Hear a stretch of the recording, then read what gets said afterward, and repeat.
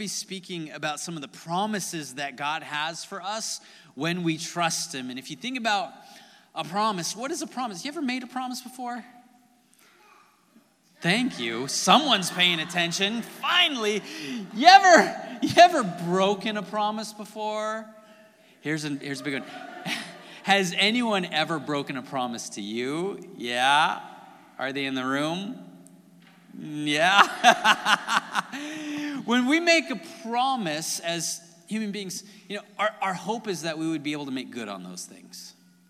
And I think a lot of the times we do, but maybe sometimes we don't. Did you know that God makes promises to us also? There's promises that he's already made. We find them in Scripture. The things that God already said. Scripture, the Bible's a book of the things that God has already said in our lives. And we go through much of our life saying, God, what do you want from me? What am I supposed to do? I just don't know. And I think he's up there going, I wrote it down. It's all there. So what are the things that God has already said? So many of those things are promises. But interestingly, with the promises of God, there's just about always a step that we're supposed to take first. I have this for you. Here's what will happen in your life. But first, you got to trust me. First, you got to take a step in that area of your life. And that's the way God set things up. That's the way things work. When we take a step towards God, he takes a step towards us. You see, it's our trust that leads us to surrender. And that's when we see God move. Not before. After. After trust, after surrender, after obedience, that is when we will see God move in our lives, not before. After. The last service was so asleep, and this one's so lively. I love it. All right, I'm going to jump into some things, and some of the things I'm going to say are going to be difficult. Some of the things I'm going to say might be offensive. And I hope that we can all understand here. We're going to present what Jesus has already said and what some others like the Apostle Paul have already said. And then it's each of our choice here to determine what to do with that information. So as I speak, and I'm speaking about generosity today, this is week 2 of our generosity series. Next week, we're going to be moving into a different series on prayer starting next week. But today we're going to wrap up generosity. And so I'm going to say some things, and it's your job in mind to say, God, I'm going to believe you in this or I'm not. There's no pressure. This is going to be between you and God. I'll say the hard things. Really, I'm just going to repeat the hard things, and then you get to decide what to do with that information today. So, the Bible speaks towards many different virtues that we're growing in, learning to become. Who are we becoming? The Bible has a list of virtues that we can hopefully grow in. Did you know that the Scripture speaks about faith 246 times? God thinks a lot about faith, and he wanted you to know about faith, so he had people mention it in the Scriptures 246 times. That's a lot. You know that in the Bible, it speaks about hope 185 times. And because God thinks a lot about hope, and he wants you to know about hope. So 185 times, it's spoken about in the Scriptures. And God thinks a lot about love. And did you know that he spoke about love 733 times in the Scriptures? Why did God have Jesus and others talk so much about love? Because he cares so much about it, and he wants you to know, and he wants that to infiltrate your life. He wants you to become a person of love. That's why he spoke about it so much. Did you know that the Scriptures speak about generosity 2,285 times? Way more than love, way more than hope, way more than faith. Why is that? Because like Jesus said, our treasure is where our heart is. And I don't think God needs your money, but he wants your heart. And so he speaks so much about money in the Scriptures because he knows that's what our heart is tied to. And he knows that that's the thing that can stand between he and us. Where your treasure is, there your heart will be also. If you were here last week, we ended with a scripture, a saying from Jesus. And so I'm going to pick back up on that saying. It's found in the book of Luke, chapter 6, and Jesus is speaking about generosity. Here's what he says: give and you will receive. Isn't that just backwards and upside down? But so much of the Jesus way is backwards and upside down compared to the ways of this world. So Jesus said, if you want to receive, give. You will be given much, pressed down and shaken together. You know what that means? Like, think of a jar and you're filling it with something and you want more to go in. You press it down, you shake it up, and you can fit even more in that jar. This is what Jesus is speaking to. Give and you will receive. You will receive much, pressed down, shaken together, and running over. It will spill into your lap. The way you give to others is the way that God will give to you. Jesus said that. You want to know what Jesus think? God, Jesus, what do you know about giving? Here's what he knows. The way you give to others is the way that God, the creator of the universe, who owns everything, will give to you. So here's a question we could ask ourselves. As I was writing this and thinking through this, here's the question I asked myself. So how has God been giving to me lately? How has God been giving to you lately? Do you feel like he's been generous? Or maybe you feel like he's been withholding? Jesus said the way we give to others is the same way that God will give back to us. So how has God been giving to you? Just about every promise in Scripture is preceded by a faith step of our own. That's the way God set this world up to work. Blessing comes after, and only after, surrender. It's our trust. It's our obedience that unlocks blessing. And we ask God, why am I struggling? Why this? Why that? There might be a million reasons. I don't know. But I think one of them is because we're expecting a blessing before our obedience. And that's not the way that God works. It'll never happen. Blessings come after our obedience according to God. Here's our series goal: to align our faith and our finances so that we live in God's freedom. Here's the thought I had with this series goal. The first thought is, well, that sounds a little manipulative almost. Here's the second thought I had. What if it's true?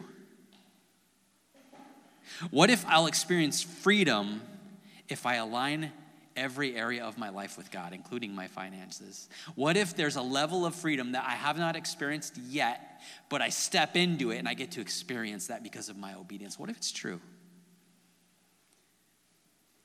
Jesus said, it is. When we align our obedience with God's instruction in every area of our life, not just our finances, when we align our obedience with God's instruction, that's when we'll experience lasting freedom. And that is when the blessings will begin to flow from God to us. That's what the scriptures say. So we're going to move through 4 promises that can really be unlocked in our lives when it comes to generosity. Here's the first one. Generosity will reduce greed and increase contentment. It'll reduce greed. You know you were born greedy, right? You know you were born greedy? No one had to teach you? 13 years ago, I had my firstborn, Lila. She is so cute. And so is that baby. When Lila first began to speak, she was mumbling. We think she was trying to form a word. We knew she was going to say her first word, and I was so proud of her. You know what her first word was? Daddy. Dada. Yes, I love it. Her first word was dada, and I was so happy. And then, of course, naturally, her second word was mine. You know why? Because she was a greedy little thing. That's why. She was born greedy. So her second word was mine. It's all about me. And then you know what her third word was. It was donuts. Because who doesn't love donuts? And then mom came in after that eventually. And then we had Cross. And Cross, he was a chunky little thing. I mean, look at the size of that noggin. You know what that's called something? Do you know what that's called? It's called emergency C-section at 2 a.m. because his head was too big. That's what that's called. And then he was ready to speak, and his first word was milk. And there was never enough for him because he was greedy too. No one had to teach us to be greedy. You know what we need to be taught? How to be content. No one had to teach you or me how to be greedy, but we do need to be taught how to be content. And I'm going to read from a letter that the Apostle Paul, he wrote much of the New Testament. He wrote this letter to a guy named Timothy. And here's what he had to say in chapter 6.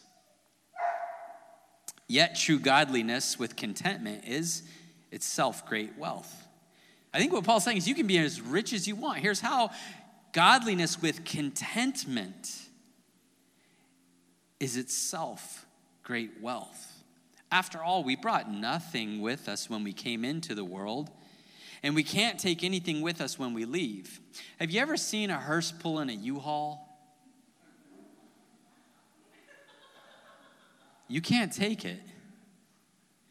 After all, we brought nothing with us when we came into this world, and we can't take anything with us when we leave.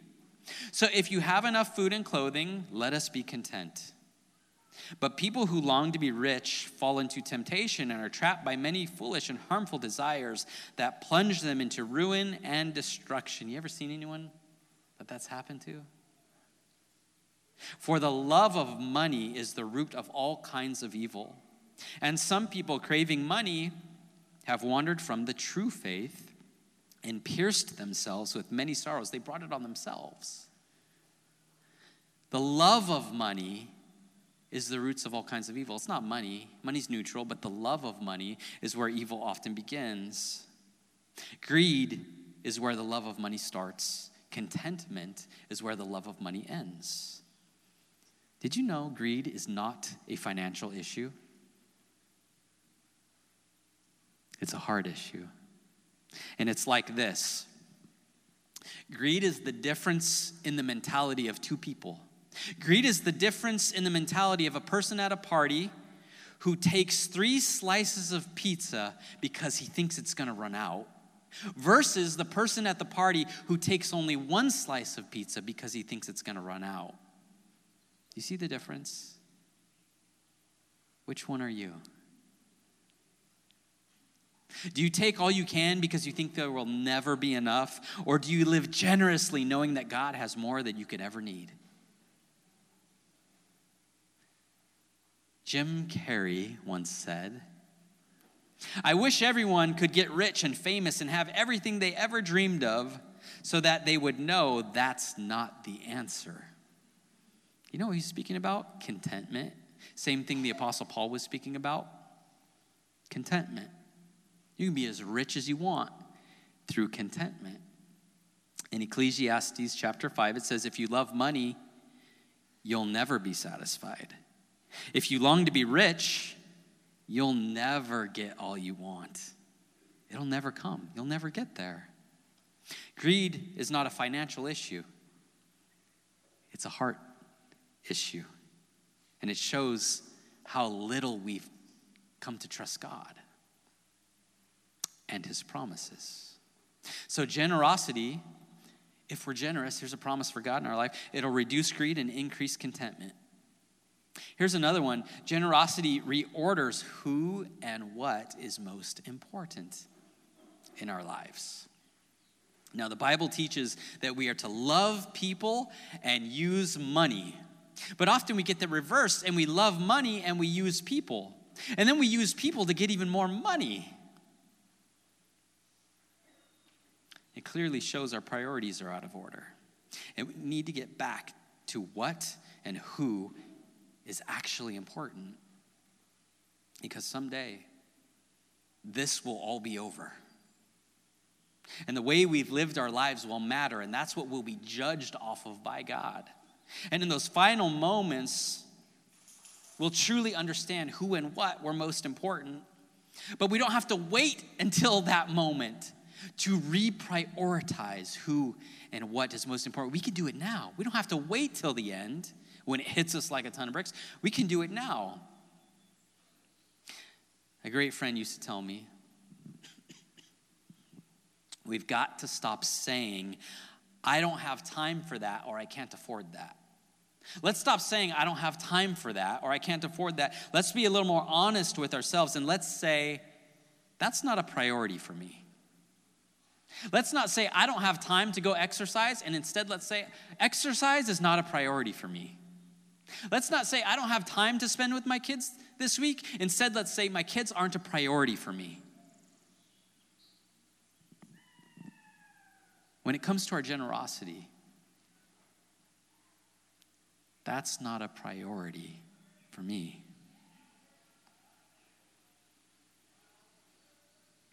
I think the reason some of us find ourselves in this place where we have our priorities misaligned is because we want Jesus to be our Savior, but we're really not sure if we want him to be our Lord.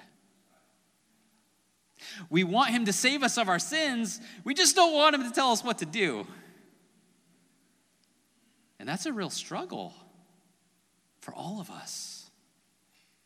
We want to be the kings and queens of our lives, not him. And that's a priority issue.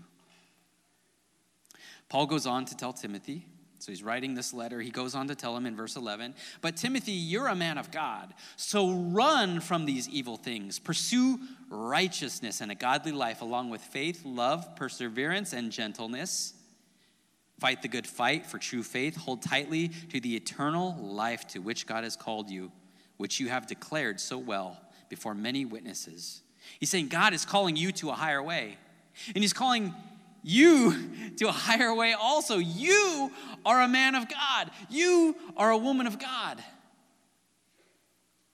The ways of this world are not for you. And you're going to have to fight against that because they're in your nature.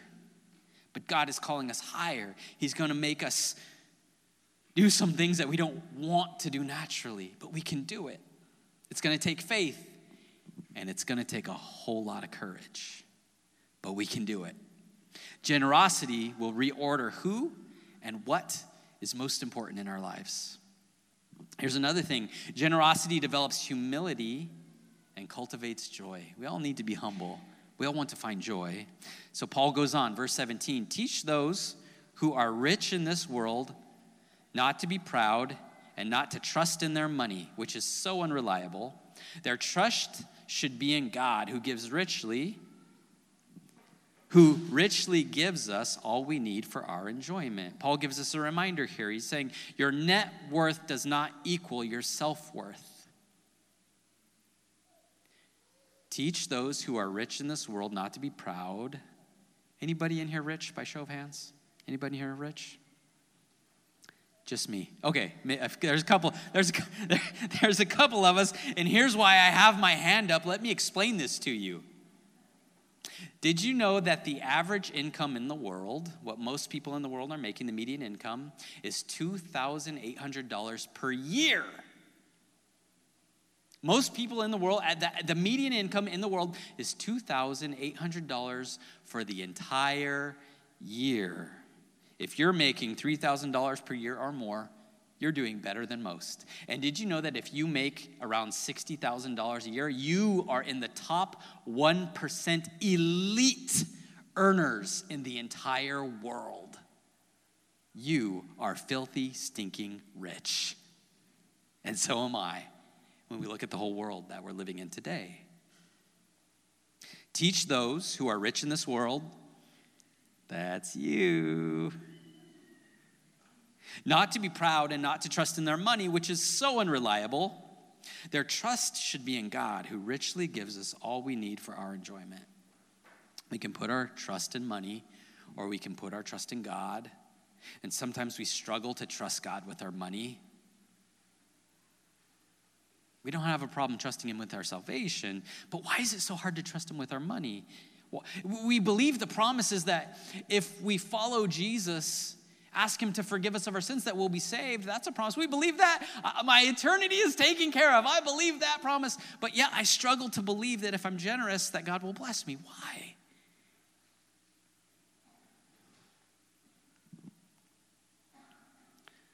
Part of trusting God is having faith that he knows what's best for our lives even more than we do. He knows what will bring us lasting happiness. And the ultimate test of our faith is not how loudly we praise him when times are good, but how deeply we trust him when times are hard.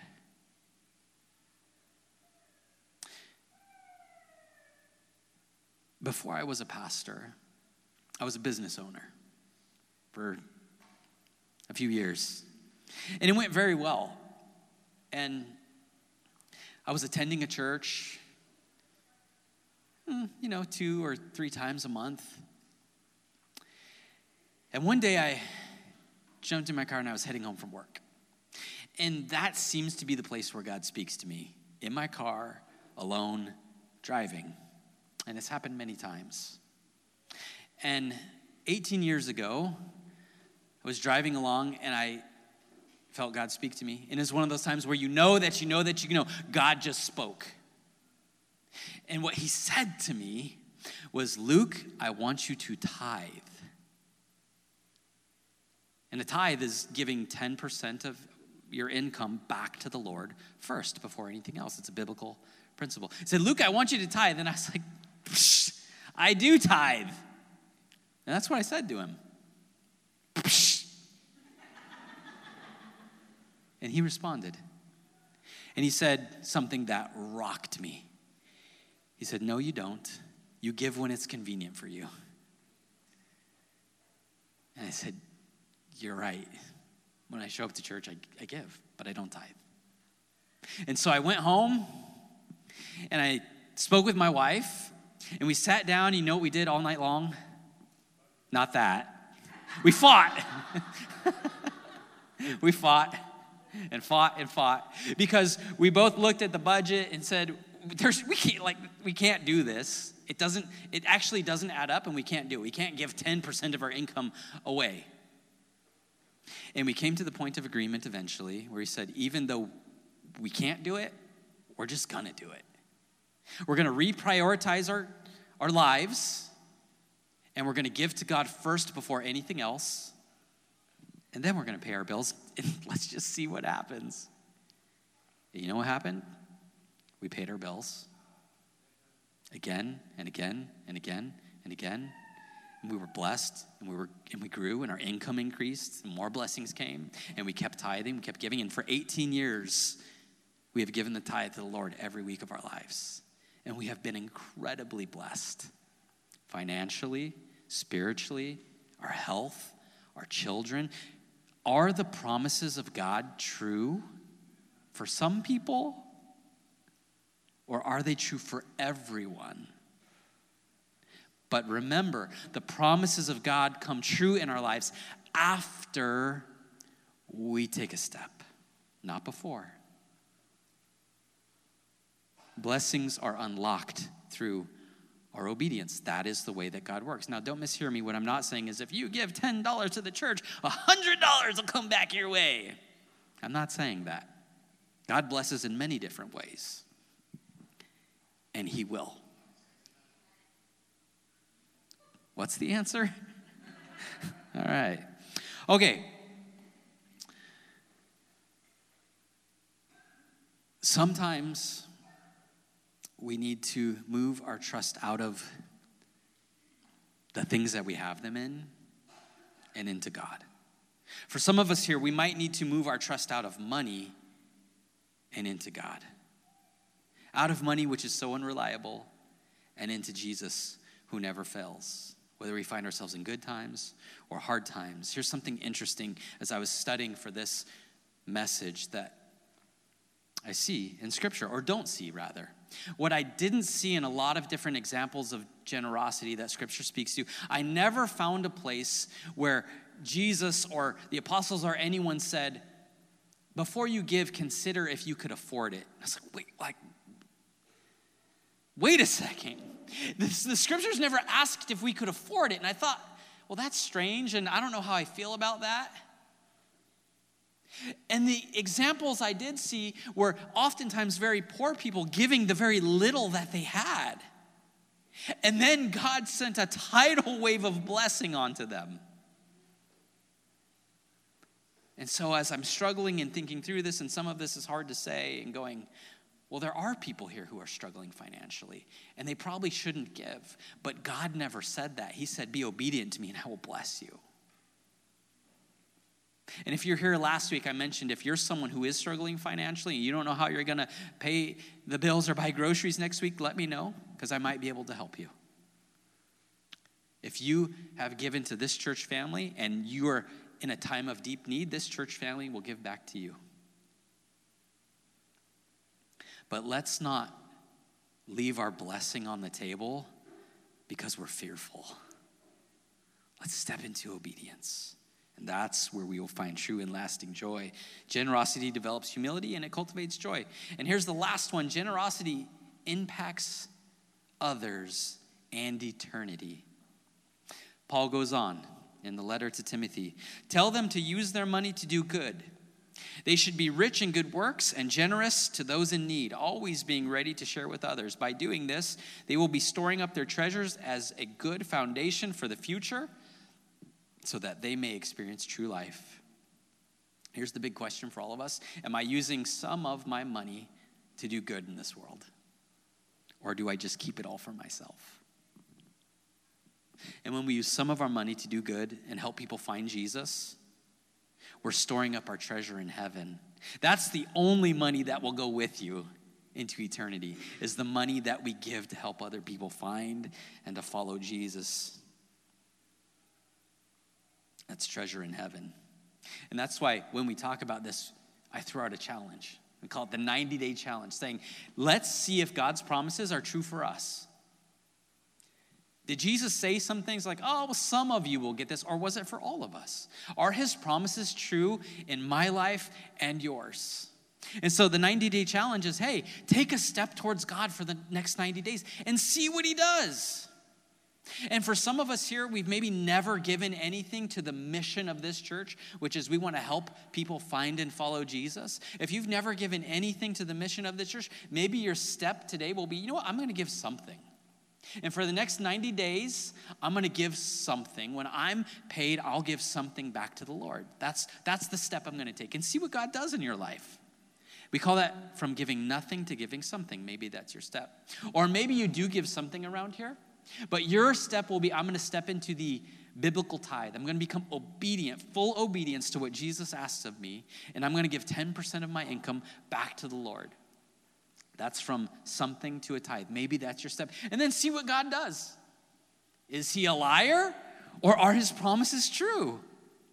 And then some of us here, we've been tithing, we've been supporting the mission of this church, and we're going to say, you know what, I'm going to go beyond that. Maybe I'll sponsor a teenager for camp, or maybe I'll sponsor one of the orphans in Uganda through our app. And you go even above and beyond, and see if God does not open the floodgate of blessing and have that blessing spill out upon your lap, just like Jesus said. Let's see if it's true. You can sign up for the 90-day challenge through the app. If you don't have the app, you can scan any of the QR codes around the screen. Click that open on your phone. Oh, something super important. If you do give to the church here through the app, make sure you're selecting Imperial Beach Church. It will automatically set your location to a different church in our network. And if you give, you'll give to them, which is great for them, but not so great for us. So make sure that you set Imperial Beach Church as your location on the app, or you can give in person here at the giving stations just outside. If you do give, if you're signing up for the 90-day challenge, there are some books in the back of the room on that table right back there. Swing by and grab one on your way out. That is for you. We're going to sing a song called Build My Life. And it speaks to, what are we building our lives upon? Is it the foundation of the Lord and the scriptures, or is it something else? So we're going to sing that in just a moment. Today, here's my challenge. Let's choose to believe God, or let's choose not to. But let's not stand in the middle anymore. And yes, there's time for processing and figuring out, what do I believe? And if you're there, I understand. But if you've been coming around here for a while, and you're saying, well, I don't really know how I feel about what I believe, it might be time to decide. And you might say, God, I'm going to believe you, or I'm going not to believe you. I'm I'm not going to stand in the middle anymore. And Jesus spoke to that in the book of Revelations. He said, be hot or be cold. Don't be in the middle. You know what he actually said about when we stand in the middle? Makes him sick. So let's decide. Jesus, we believe you, or we don't. And if we do, let's take a step and let's see if God does not bless us and if that comes true in our lives too. See, many of us here, we've made Jesus our Savior. And today, I hope we also make him our Lord. And if we do, let's take a step together and let's watch what he does. God, this is scary because it takes money to live.